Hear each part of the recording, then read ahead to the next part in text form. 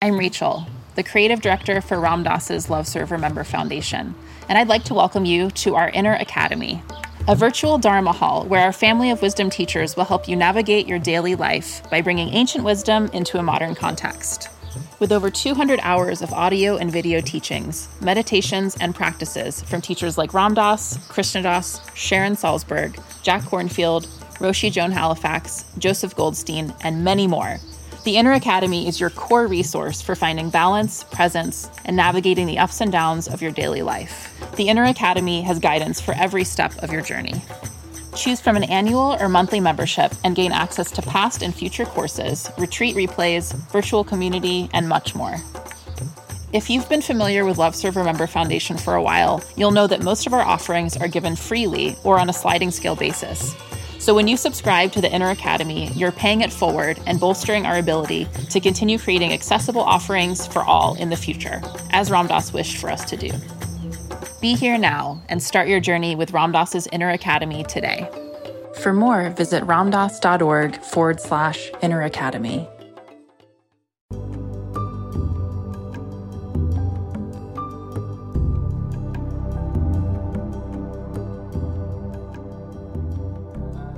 Welcome to Lama Surya Das's Awakening Now podcast.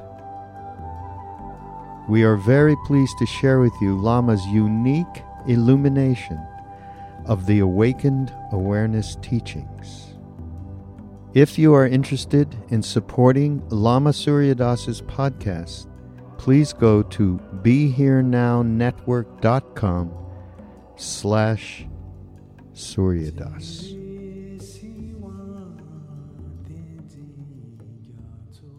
Sunday, the day of rest, Sabbath. Well, some celebrate on other days, but really every day could be a day of rest from working for Mammon.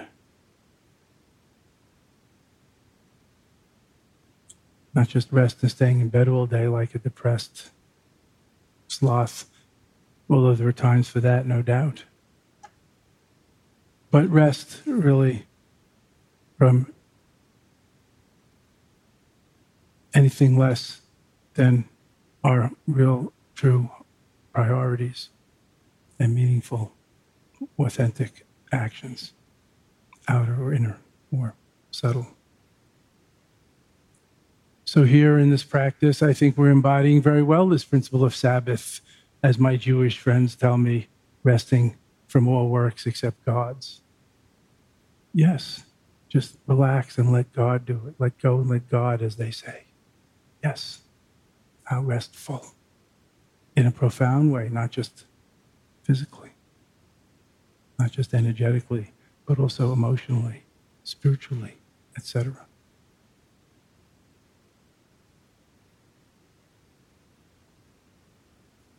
So we've been practicing chanting the mantra of the Buddha of love and compassion, Kuan Yin, Avalokiteshvara, Chenrezig in foreign language names, the Buddha of love and compassion in English. And cultivating the loving kindness, compassion, joy, equal to all, equanimity practice, the four Brahma Viharas, the divine abodes, how the gods roll in Hindu cosmology, Buddhist history, and cosmology. And in the beginning, we began with a little chanting of the lineage prayers and so forth, invoking prayers and blessings and gratitude to those who have come before. We sit in the laps of giants. Gratitude and recognizing that we can't do it alone, that we need each other to make the journey to become enlightened, as the Dalai Lama himself says. But the main part of the meditation is the silent-ish, awesome, rarefied, naked awareness practice. Bracketing it with the warm-up and cool-down exercises, the preliminaries, and the sharing of the benefits and merits at the end. But the main practice and what I'm teaching this week, as I mentioned last night, is the view, meditation, and spontaneous action of the great perfections, Dzogchen. The view, Nothing more to do, enjoy the view, nothing more to do, just be. But that's still challenging. So the meditation of non-meditation, beyond meditation, unmeditation, getting used to just being and allowing and letting go, letting come and go. That's the meditation of non-meditation, unmeditation, as we call in Tibetan, Gomé, non-meditation practice. Seeing through all dreamlike momentary appearances, phenomena and noumena, or mind stuff. Seeing through the illusion that we need to manipulate or interfere, react, fix, repair, avoid, grab, whatever. Just for now. In life, of course, we might have a little different approach with the same view, a little more interactive activity, of course, in life where the rubber really meets the road on the spiritual path. But here, since we're usually so busy, here we're taking a rest from that and from our habitual reactive character and personality and conditioning, from our, in technical talk, karma and kilesha, our conditioning and our obscurations and defilements, karma and kilesha in Buddhist jargon. We can take a rest from that and just be. We can be Buddha. We can see through everything else and just be aware. Aware is Buddha. Not some historical figure, not a statue, not a person in front of the room, not even yourself as you currently think of yourself, but your true self, your true nature, your authentic Buddha-ness. So in this practice, we assume our Buddha seat and proceed from there, allowing awareness to proceed unhindered, the flow of awareness, just observing the flotsam and jetsam going by on the stream of consciousness, just the ripples on the stream. We are the flow. We don't need to get over-involved with picking and choosing, reacting based on liking and not liking, attraction and aversion, greed and aggression, the two basic Buddhist poisons that drive our lives. And just rest equanimously, detachedly, in the view, in clear vision, the first step on the Noble Eightfold Path taught by Buddha, clear vision, clear seeing, right view, they call it in square language. But right seems to be distinct from wrong. No, this is beyond such duality, just clear vision, seeing it as it is, seeing shit as shit. No judgment. Where would we be without shit? We'd be stuck. Seeing shit as shit, seeing flowers as flowers, seeing gold as gold, not even adding on whether it's valuable or not. Gold's not ultimately valued, just to humans. It's not ultimately precious, just to humans, and not even to all humans. Starving people would rather have food than a gold ingot or ring. Everything's so relative. We talked about this last night. The great teaching of shunyata, or subjectivity. Everything is subjective, as Buddha said. There is no good or bad, but thinking makes it so, as Buddha said. Or maybe that was Shakespeare. It's a universal truth. This isn't just Buddhism, and Buddhism. Who cares about Buddhism? We're seeking something deeper, aren't we? Truth, reality, enlightenment. It's beyond words. The divine life. Not just trying to rearrange the deck chairs here on the Titanic as it's sinking. Not just fighting for a better berth on the Titanic, to make a Buddhist pun. Seeing it as it is, not as it ain't. That's the first step on the Eightfold Path, clear vision. So this practice helps us clear our sights, clear our vision, clear the schmutz and caca off the windscreen of our eyes. Clear the obscurations that veil us, as Buddha called it. Obscurations of greed, aggression, ignorance, thinking separate, pride and jealousy, the four basic obscurations on our windscreen, on our vision, on our view, on our Buddha mind.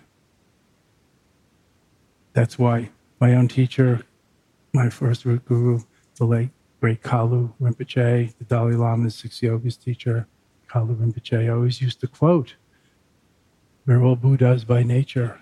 It's only temporary obscurations that veil that fact." Quoting from the Hevajra Tantra, one of the great tantric or non-dual scriptures of Buddhism. Hevajra, the laughing Dorje, the laughing thunderbolt. What a great name. Of course he was laughing with joy and delight with this kind of vision. Everything is it. Everything is perfect as it is. We're all Buddhas by nature, not Buddhists, God forbid. Buddhas by nature, we don't have to recognize who and what we are. That's the pointing out instruction. That's the non-dual teachings. That's the direct access to enlightenment now of the penthouse teachings of Vajrayana and Tantra. That's the beginning of the non-dual portal or access of Mahamudra and Dzogchen. Buddha now, one step enlightenment. Pre-enlightened enlightenment. Our Buddha nature, uncorruptible from the beginning. Original goodness to talk English, not original sin. The garden is came first. The sin was second. The fall. Buddha nature is the garden, the original goodness within. Trungpa Rinpoche called it basic goodness in his translations. The great Buddhist pioneer Chogyam Trungpa Rinpoche, founder of Naropa University and Shambhala centers. The Dalai Lama calls it the good heart. It's original goodness, our true nature. Underneath it all, underneath our defense mechanisms, our character, armor developed due to the slings and arrows of outrageous fortune, or scar tissue of experience. The inner child, the little Buddha, the baby Krishna, the baby Jesus in there underneath it all, just dying to stand up, laugh, dance, and sing at any age.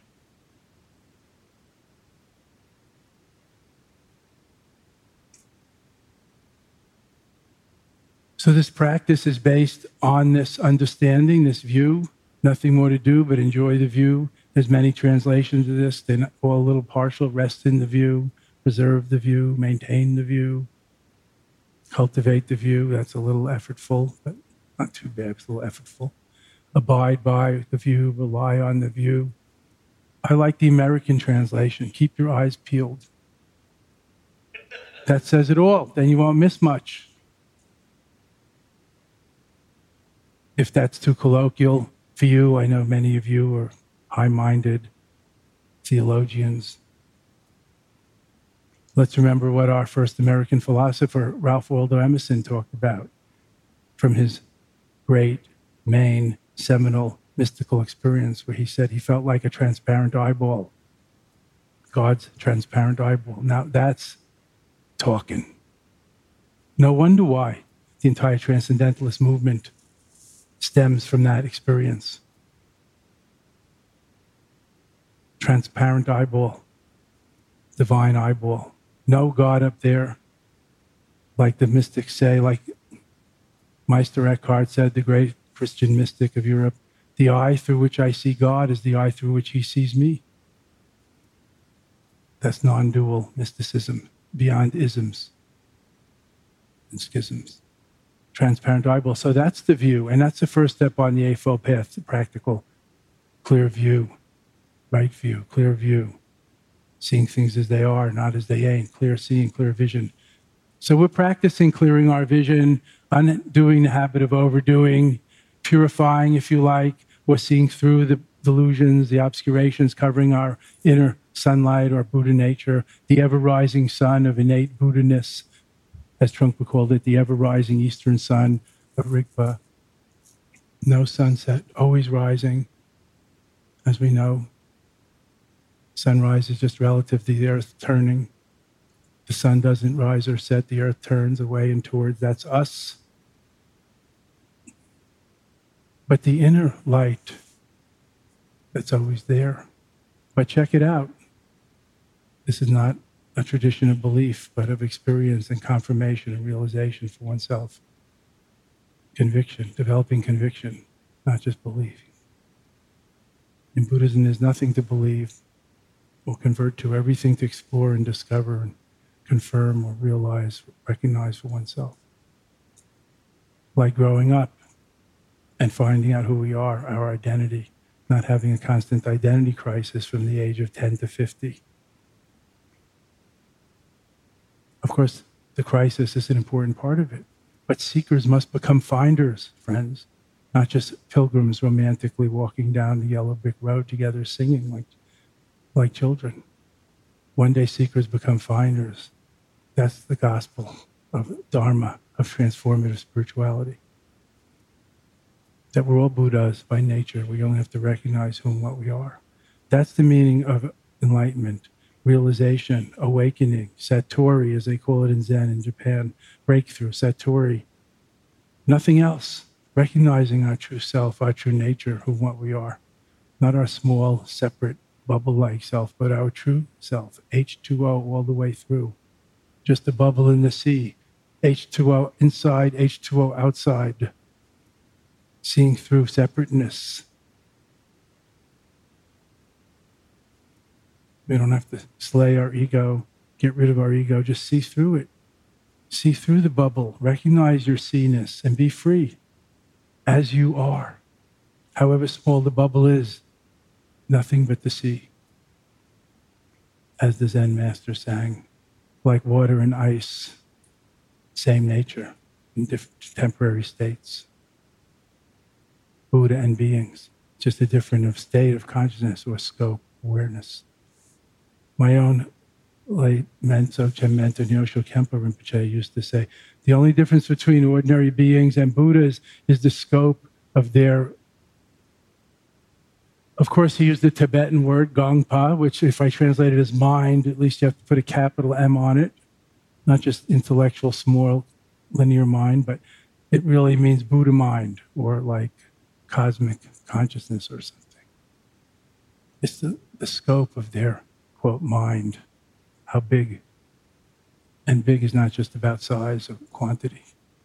Maha, how great, how inclusive, how deep, how profound, how open, how free, how unobscured and unhindered. So that's what we're working with here. This is the Rigpa practice, or Buddha mind practice, direct access, couched in a nice meditation practice. Seems like we're not doing anything, that we're doing nothing, but it's really something, ain't it? This great nothing of Buddha Dharma, the great shunyata, of subjectivity. Things are not what we think they are. We are not who we think we are. That raises some interesting questions. Then what? What are we? Who are we? What is real? And so on. But those should be your questions. I've had them too. I'm not going to give answers or, go further into that. You should ask your own questions. We'll get to that. A good question is better than an answer. Good questions unlock the key to the universe for the questioner, sooner or later. So just sitting, natural body, aware of physical sensations, just breathing, natural breath and energy, aware of breathing in while breathing in, aware of breathing out while breathing out. I know it doesn't sound like much, but there's a lot in it, and there's a lot we're not doing, that we're letting go of. Not compulsive, repetitive thinking, not linear research and analysis. We can do that at other times, of course. Not visualizing, not praying for world peace in this particular part of the meditation I'm talking about now, not radiating light, not healing, just sitting, breathing, and awareing. The three inner jewels, the three meditators' jewels, three refuges of the meditator. We can rely on that. Rely on the view, just rest in that. Natural body, natural breath and energy, natural mind. I'm emphasizing that now.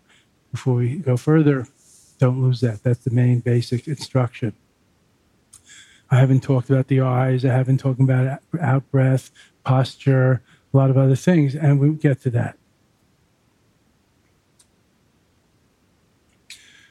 This is the view, meditation, and action of the great perfection. The bigger picture, the view. not opinions or views, but just seeing things as they are, ultimate reality, which no one's going to tell you what it is. It's more intuitive, experiential, holistic than that. The view, nothing more to do. Enjoy the view, rely on the view, rest in the view, which naturally leads to the meditation of non-meditation, of just getting used to resting in the view and allowing and openness and awareness to proceed unhindered, beyond attraction and aversion, etc., judgment and reactivity. The meditation of non-meditation, of just being aware, which naturally leads to spontaneous, proactive, egoless Buddha activity, as needed, not compulsive, egocentric, karmic reactivity as wanted and driven by one's own conditioning. The view, meditation, action, and result of the great perfection. So I could go on. I'll make one more point, since Christopher Coriat, my assistant teacher here, has put up such a wonderful chart. He's good at this. I wish I could print. Actually, I can print. I can even write. A skill I hear is gone among some places. Buddhism is usually explained from the ground up. Christopher, could you squeeze this in on the left while maintaining this view? Or could you use the white pad? You know what I want. From the ground up. Ethics leading to meditation, leading to wisdom. The Eightfold Path, the 3 enlightenment trainings from the ground up. First, getting straight, ethics, moral conduct. If we're not straight, if we're always looking over our shoulder, if we're always wondering who we told what and what lies we have to remember to tell who, how can we concentrate and focus in the here and now? So, or if we're intoxicated, how can we focus on the here and now? And so forth. So, ethics leading to concentration, mindfulness practice, focus, awareness practice, which then leads to development of insight and wisdom, selfless wisdom and love. This is the 3 trainings taught by Buddha, the 3 liberating trainings, the 3 higher trainings, the 3 enlightenment trainings, Buddha called it. If you break these out, you get the Eightfold Path, 2 or 3 parts of each, and you can read about this in Awakening the Buddha Within, 8 Steps to Enlightenment, my classic book on this subject, The Eightfold Path, Awakening the Buddha Within, 8 Steps to Enlightenment, 1 chapter on each of the Eightfold Path.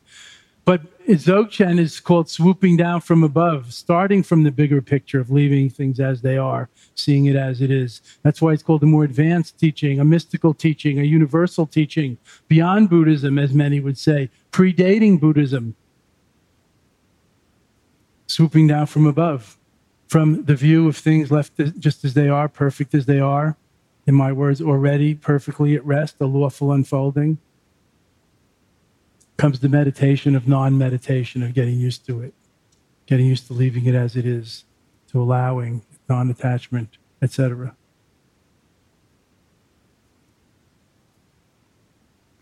Not just meditation as one more project, or mental calisthenics. We're trying to get your mind in a certain position or your consciousness a certain way and then hold it there. That's more like a trance or fixation. This is a more free-flowing, integratable with every aspect of life, non-meditation. Not about crossing our legs or closing our eyes, but carrying this view in every action in life, wherever we are, co-meditating with everything. To quote the great master, the dragon master, Drukchen Rinpoche, everything must be meditated, or everything can be meditated. That doesn't mean closing your eyes when you're in the middle of a discussion with your wife or at a meeting. But the awareness component, that's the key. Not the eyes, not the legs. So very integratable with daily life. Leaving it as it is. Everything can be meditated, co-meditating with everything. Everything is grist for the mill, as Ram Dass called it in one of his books. And that leads third to the action, view, meditation, and action, proactive Buddha activity, spontaneous proactive Buddha activity as needed.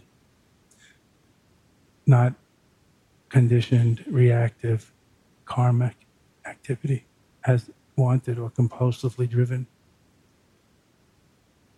Action like the ocean's waves. If there's wind, there's waves. If there's no wind, the ocean doesn't get bored and decide to start waving. If it's cold, there might be icebergs. No cold, no icebergs. The ocean doesn't have a cold raising campaign because it's bored and wants icebergs. So, like the ocean's waves, if there's karmic conditions, if there are beings in need, then activity, compassion naturally flows. The inner sun of wisdom, the natural rays, outflow of compassion. The inner ever-rising sun of wisdom awareness naturally reaches out, radiates, warms as needed. If there are beings who are hungry, cold, in need, needed healing, need any form of assistance, help. So Dzogchen swooping down from above with the view. So of course this is based in Buddhism, the Eightfold Path, the Four Noble Truths, which is the Eightfold Path here, and the 3 trainings, but with a slightly different emphasis. So this is considered advanced meditation or sort of essentialized meditation, not a very gradual path like the Eightfold Path leading up to enlightenment. After many lifetimes, many would say, this is more like one-step enlightenment now, based on our uncorruptible, pure spirit, our innate Buddha nature, not developing over many lifetimes a big bank of goodness. Of course, we work from both directions at once, just like in life, sometimes from the inside out, sometimes from the outside in. Just like in life, sometimes alone, sometimes with others, just like in life. So we call it sweeping down from above with the view, the bigger picture, the eagle's eye view, swooping down from above with the view, while climbing up from below, as if the path is a mountain path. This is just an image. While climbing up from below through relative practices, conventional spiritual practices, and good deeds, mind training and attitude transformation, etc. Climbing up from below through relative practices according to our inclinations and aspirations. Swooping while climbing. The Bodhisattva path, or bodhicitta, the relative bodhicitta of goodness and spiritual development and great efforts to liberate suffering of all, while maintaining the bigger picture that's beyond such concepts and ideas. So it's a great balance or answer to burnout, for example, like the social activist bodhisattvas who burn out because there's always more suffering. They're caught in that illusion that there's always more suffering. And suffering seems endless. No matter how much they do and accomplish to alleviate the suffering of beings, it might seem endless. So this absolute view, this bigger perspective can help a lot, help us be much more centered, resilient, in touch with the inexhaustible source, not just pouring out our pitcher, however big, and then feeling empty. In touch with the inexhaustible source, ever-replenishing inexhaustible source. So Dzogchen is sometimes called the luminous great perfection or the natural great perfection, the ultimate consummation. My own Lama liked to call it the clear light path, or even more amusingly, Nyurde Dzogchen Pachempo, the swift, comfy path of innate great perfection, swift and comfy. I like that. I mean, who has time? Not to mention, when he means comfy, he's talking about no austerities. If you think back in India and the old world and in the religious world, think about the austerities people underwent and still do undergo to make spiritual progress. This is not a path of austerity. This is a path of tantric integration. Everything is part of it. Swift and comfy. Of course, you have to read the little fine print on the bottle. You know, like when it says enlightenment now or enlightenment in this lifetime, the fine print says, with great diligence, with assiduous practice, which comes down to maintaining the view, not counting prayers, vows, and mantras especially. So any questions, please, especially about our practice here? I could talk all day, but this question is very important to us. I find very useful.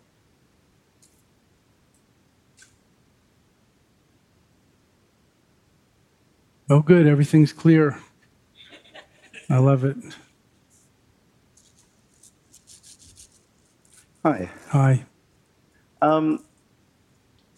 Thinking about compassion, I realized that maybe I don't really know what I'm doing. That I have a certain idea that being compassionate is going to feel a certain way. And then when I try to apply that, I find that I'm still just judging people. And if I try to forgive them or myself, then that just feels like making excuses. And it doesn't feel like I'm actually being compassionate. What are your thoughts on that? You were absolved. Say 100 Om Mani Padme Hungs and sin no more. I mean, that sounds like a confession, and we could all relate to it. So, sin no more. I heard a lot of sins in there. Not that that's a Buddhist word that we care about, but for amusement point. Thinking a lot about what does compassion mean and ideas of how it should feel. So here, while we're practicing together, we have a week, and I invited you to, what did I say, draft on my wake. I forget what I said. Participate in my co-meditate with me, whatever. Why don't you just follow along with the instructions and forget about compassion and what it means and forgiveness and how it should feel, and just notice the feelings and thoughts, etc., come and go. Fair enough. Can you imagine that? That's what the instructions are intent upon.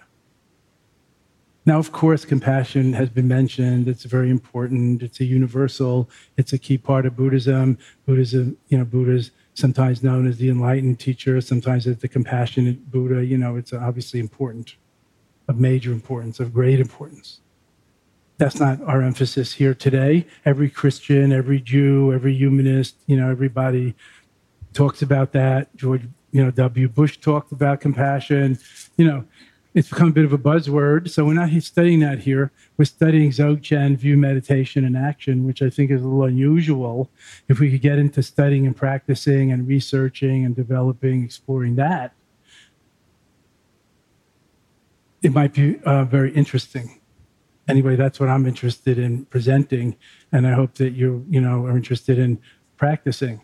And from that, of course, compassion is included. Right now, more like the wisdom or the awareness pot is on the front burner and the compassion pot is on the back burner. But as I said before, just quoting my own lineage teachers, it's like the inner sun of awareness rising, and its rays of compassionate action naturally reach out or spread as needed, not as driven and wanted, because we compulsively need to feel like a do-gooder so we can feel better. A lot of ego in that. Of course, since you asked a sincere question about an important subject, compassion, I mentioned empathy is the root of compassion, feeling with other. When you feel with them, you're more identified, more maybe moved to participate or to help or closer to, intimacy, treating them as you would be treated or whatever. There's a lot to say about compassion and cultivating compassion and ways of doing that. And a lot of it's in that Om Mani Padme Hung for Brahma Viharas, loving kindness and compassion practice that we do just briefly in homeopathic doses at the end of these sessions. Just to balance it, to open our hearts, not just awaken our minds. Okay? So I hope if you can follow the instructions and see what you get out of it, and you keep asking your real questions, no problem in that. Are you an experienced practitioner of this kind of things? Oh, yeah, actually, I have been on this retreat before, but several years ago. So a little out of practice. So you know what it's all about. But knowing may not be enough.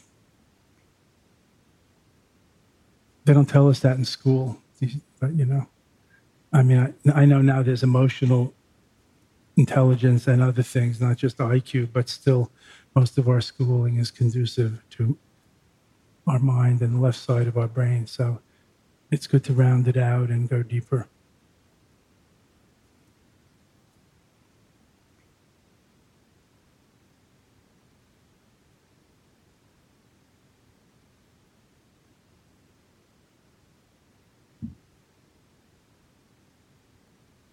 Hi, John. Hi, Surya. One of the instructions you've given is, in meditation, things arising and disappearing on their own. Yet, on the other hand, there's interdependent origination, and I've been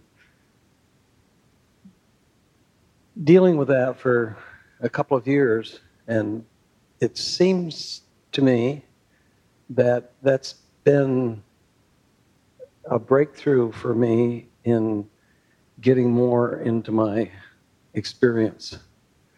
That the experience is that things arise and disappear.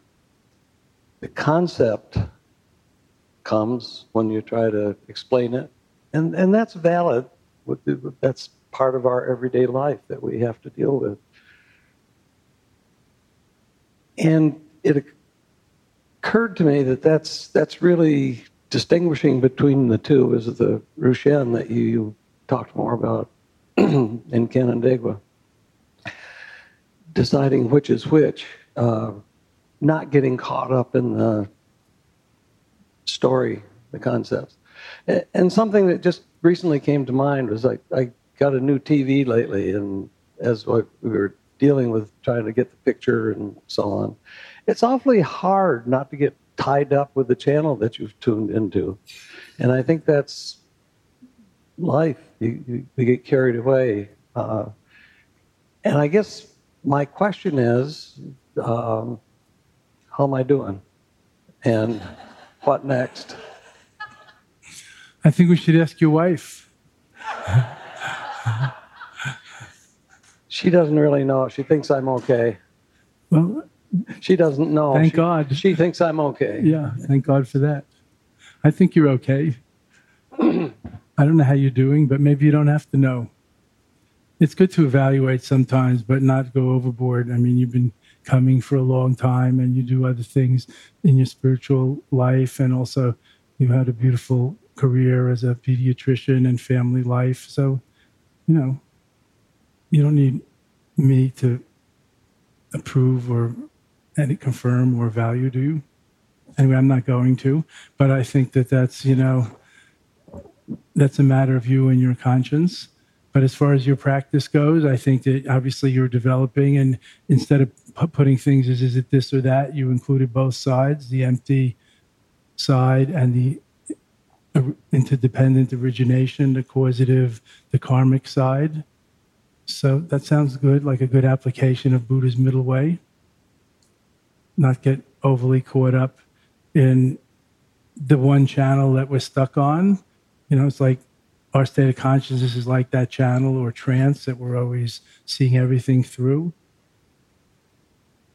At the same time, dealing with things in a practical way as they come up and pass.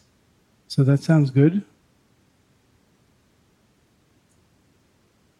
And to pass the buck, and also partly to answer our young friend over there who just asked a good question also about, knowing what compassion is and understanding. And Lao Tzu in the Tao Te Ching, perhaps the greatest wise book ever written, Lao Tzu says, you can't know it, but you can be it at one in your life. So that's the limits of knowledge, conceptual knowledge.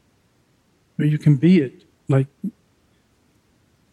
who can define truth, love, God? The important things are beyond the ordinary conceptual mind or intellect to know. So back to Lao Tzu, 2,500 years ago, the great Taoist master, you can't know it, but you can be it. You can't know the Tao, but you can be the Tao. You can be it, whatever you call it.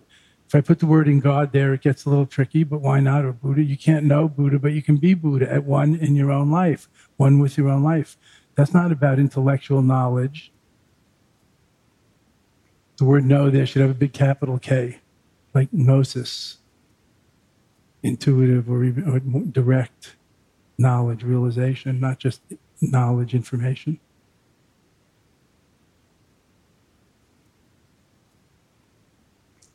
So since you're still here, I think you're doing fine. You seem to be doing fine. If your wife thinks you're doing fine, then who am I to judge? Do you have more of a question? No, I think you answered it. It sounded like you weren't answering it, but I heard what you're saying. You've also come to advanced retreats, so we can talk about more like trusting in the view and, being Kunta Zampo, like primordial Buddha, not just developmental, one day enlightened Buddha later. And the very long journey from here to truly here, not just from here to there, getting better incrementally every day. So I think that the old wine is in the bottle. It just gets better every year. You don't need to keep stirring it, heading and shaking it. Oh my goodness, we shouldn't be drinking it all? I don't know, you're the doctor. We shouldn't be stirring and shaking it. Drinking might be called for sometimes, middle way. Thank you. It's nice to see you guys.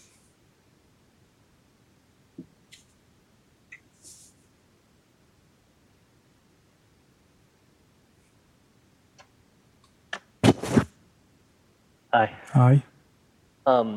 After about a 10-year period of very intense searching, I had some experiences that were, I hadn't read Dzogchen at that point, but when I read it afterwards, immersion in the view, let's say, and they were great. I mean, they were definitely what I was looking for, I guess you could say, but they were terrifying at the same time.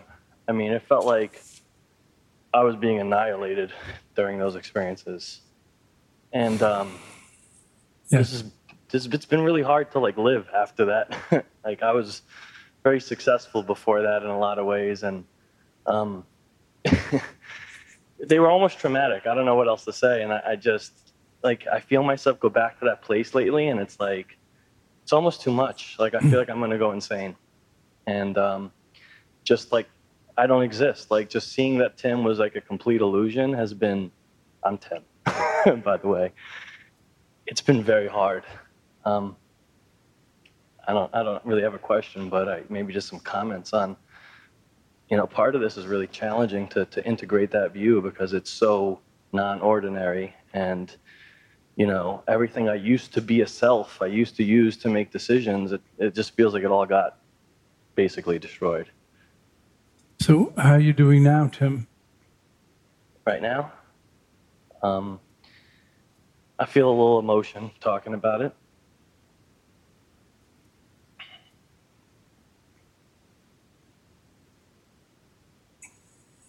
Well, you're on the spot, talking in front of everybody, etc. But how are you feeling now? Today, this week, these days? Are you functioning? Are you about to go insane? Are you really asking a spiritual question, or you're hanging on, to your sanity for dear life? Did somebody drive you here? No, I'm able to function. I mean, I used to be so high functioning that I can take care of myself, but it's more an internal thing. The night before I came here, I was sitting in my room, and that feeling of, there's no words to describe it. Just this vibration. I know that feeling. And it starts to come over me. And then I was in my parents' house because they live in New York, so I stayed there. And I thought I was just going to start screaming, start raving mad. And I just breathe. And then an hour or two later, I was normal again. But it's scary. It's really scary. And I don't feel like I have a choice anymore. Something's happened that it's an unstoppable process. Mm-hmm. I can't go back even if I wanted to. I Right. definitely have a deep sense of that. I'm scared though. I don't know where it leads. I don't know what to, and like you said, you can't really do anything. So You sound very sane. Sounds very, I don't know. I don't want to cheapen it in any way by talking about it. And any talk sort of does, but it sounds good. It sounds familiar. I know what you're talking about. It sounds very sane. So you said, allegedly you were striving hard for 10 years on a spiritual path. So, and then you had like, what was your word? A breakthrough, a breakdown, an awakening. I think I called it an epiphany, immersion in the view. An immersion. You were immer. So I would call it like an epiphany or a breakthrough, but immersion is fine. So, what if anything, precipitated that? Do you know? Hesitant to say so, but it was the ingestion of a psychedelic substance, ayahuasca, and I'm not at all encouraging that. I didn't want to say, but since you asked, and I definitely feel like maybe that type of substance gives people experiences they're not ready for, and that's what happened to me. But I didn't go to that plant for a party. I went for enlightenment. That was my purpose. Mm-hmm. I had Yes. heard of it, Right. and that was my intention, and it was answered, and in a way Good. that was Good. just too strong. Yeah, maybe that's a problem with drug-induced epiphanies, but they're too sudden. But so, did you get support then or after? Since you went for it, were you with people who were used to taking it, or shaman, elder masters, or anybody to talk to get a context for the vast, empty selflessness that you experienced? So you can realize like the supreme self, not, having burst the bubble of small ego self, that you're not just all of a sudden in a desert, that you're actually just in the ocean where you always were. And also that the bubble coagulates again pretty quick since you're still, after that trip, walking and talking and timming along. Yeah. Not even that, taking care of yourself, you said, you claimed. Well, I don't feel the support I needed was there at all. Did you talk to anybody? Have you asked anybody since then? I have talked to many, many people, but That could be a mistake.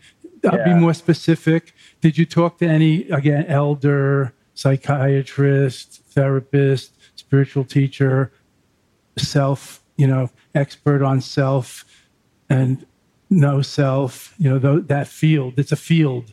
Elder is the word. No. Wise elder. No. Well, okay. So now we're talking. This is important to talk about and get a context, because it's terrifying to face the void.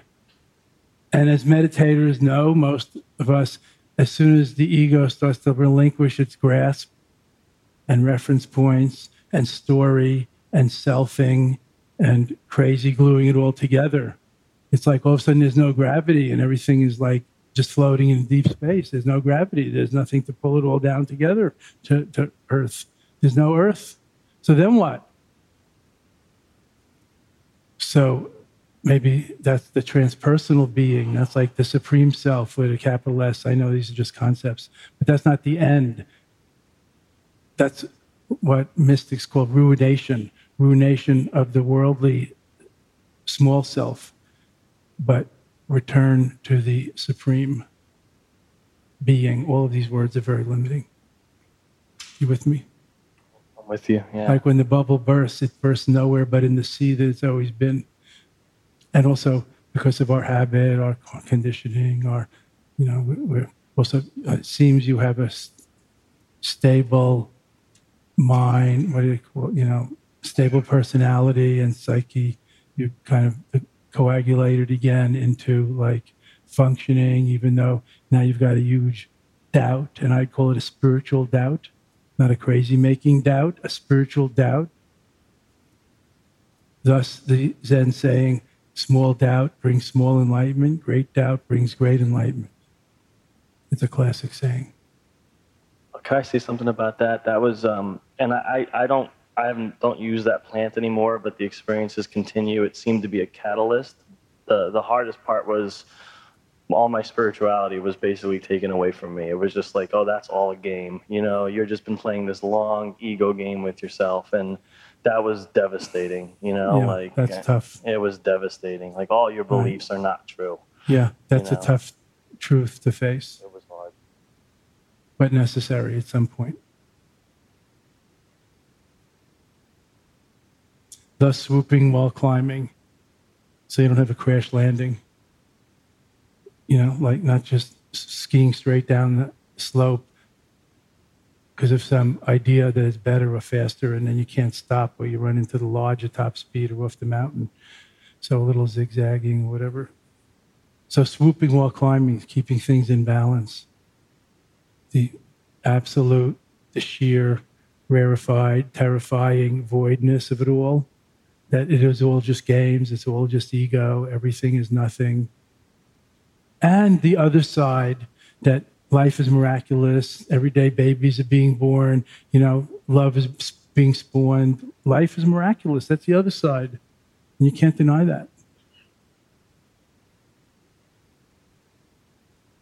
And it makes a difference whether you kiss the children before they go to school or kick them on the relative side of the relative reality where babies are being born and life goes on and every day's a new day.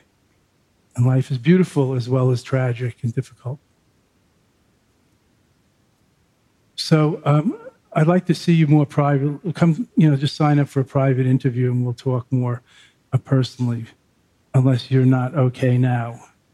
No, I'm okay. So can you be with the practice like today and tomorrow we'll start the private interviews? And definitely. And go into the great void. Now I'm using my language.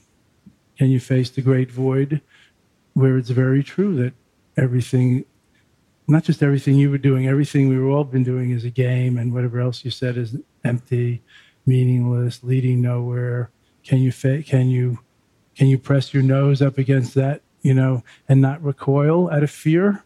Can you face the fear and hang in there and keep your eyes peeled? See what's next. Can you do that? Or do you want to back off a little and chant loving kindness and relax a little? This is a serious question. Because I'm not trying to push you over the edge into a psychotic break. No, I have to push my nose. I don't really have a choice, so that's fine. Good. Again, the mystics call it ruination. And then they say, God is not found in the mountaintops, as the young pilgrims think. God is found in the ashes. And you have to arise, and the spirit arises like a phoenix from ashes. The phoenix doesn't live on the mountaintop. The bald eagle lives up there and looks good. You know what I'm saying? You have to go through that. It's called the dark night of the soul. It's called the great gate of voidness. It's called a lot of things. But you have a good experience with that. Why don't you see if you can rest in that view and that open and without past or future and no hope of getting back to your previous whatever, which you already had enough of anyway, but no hope of going back to that, and just incandescently present. Listen to my words. They're carefully chosen. They're not random. They're often the same. Incandescent presence, luminous, scentless openness, nowness is the Buddha within. You with me? Keep your eyes peeled. Trust in that view and just abide in it and rest in it. And notice the fear come, and fear will go also. Everything goes. Everything goes. Everything changes. Everything's impermanent. Okay? Thank you.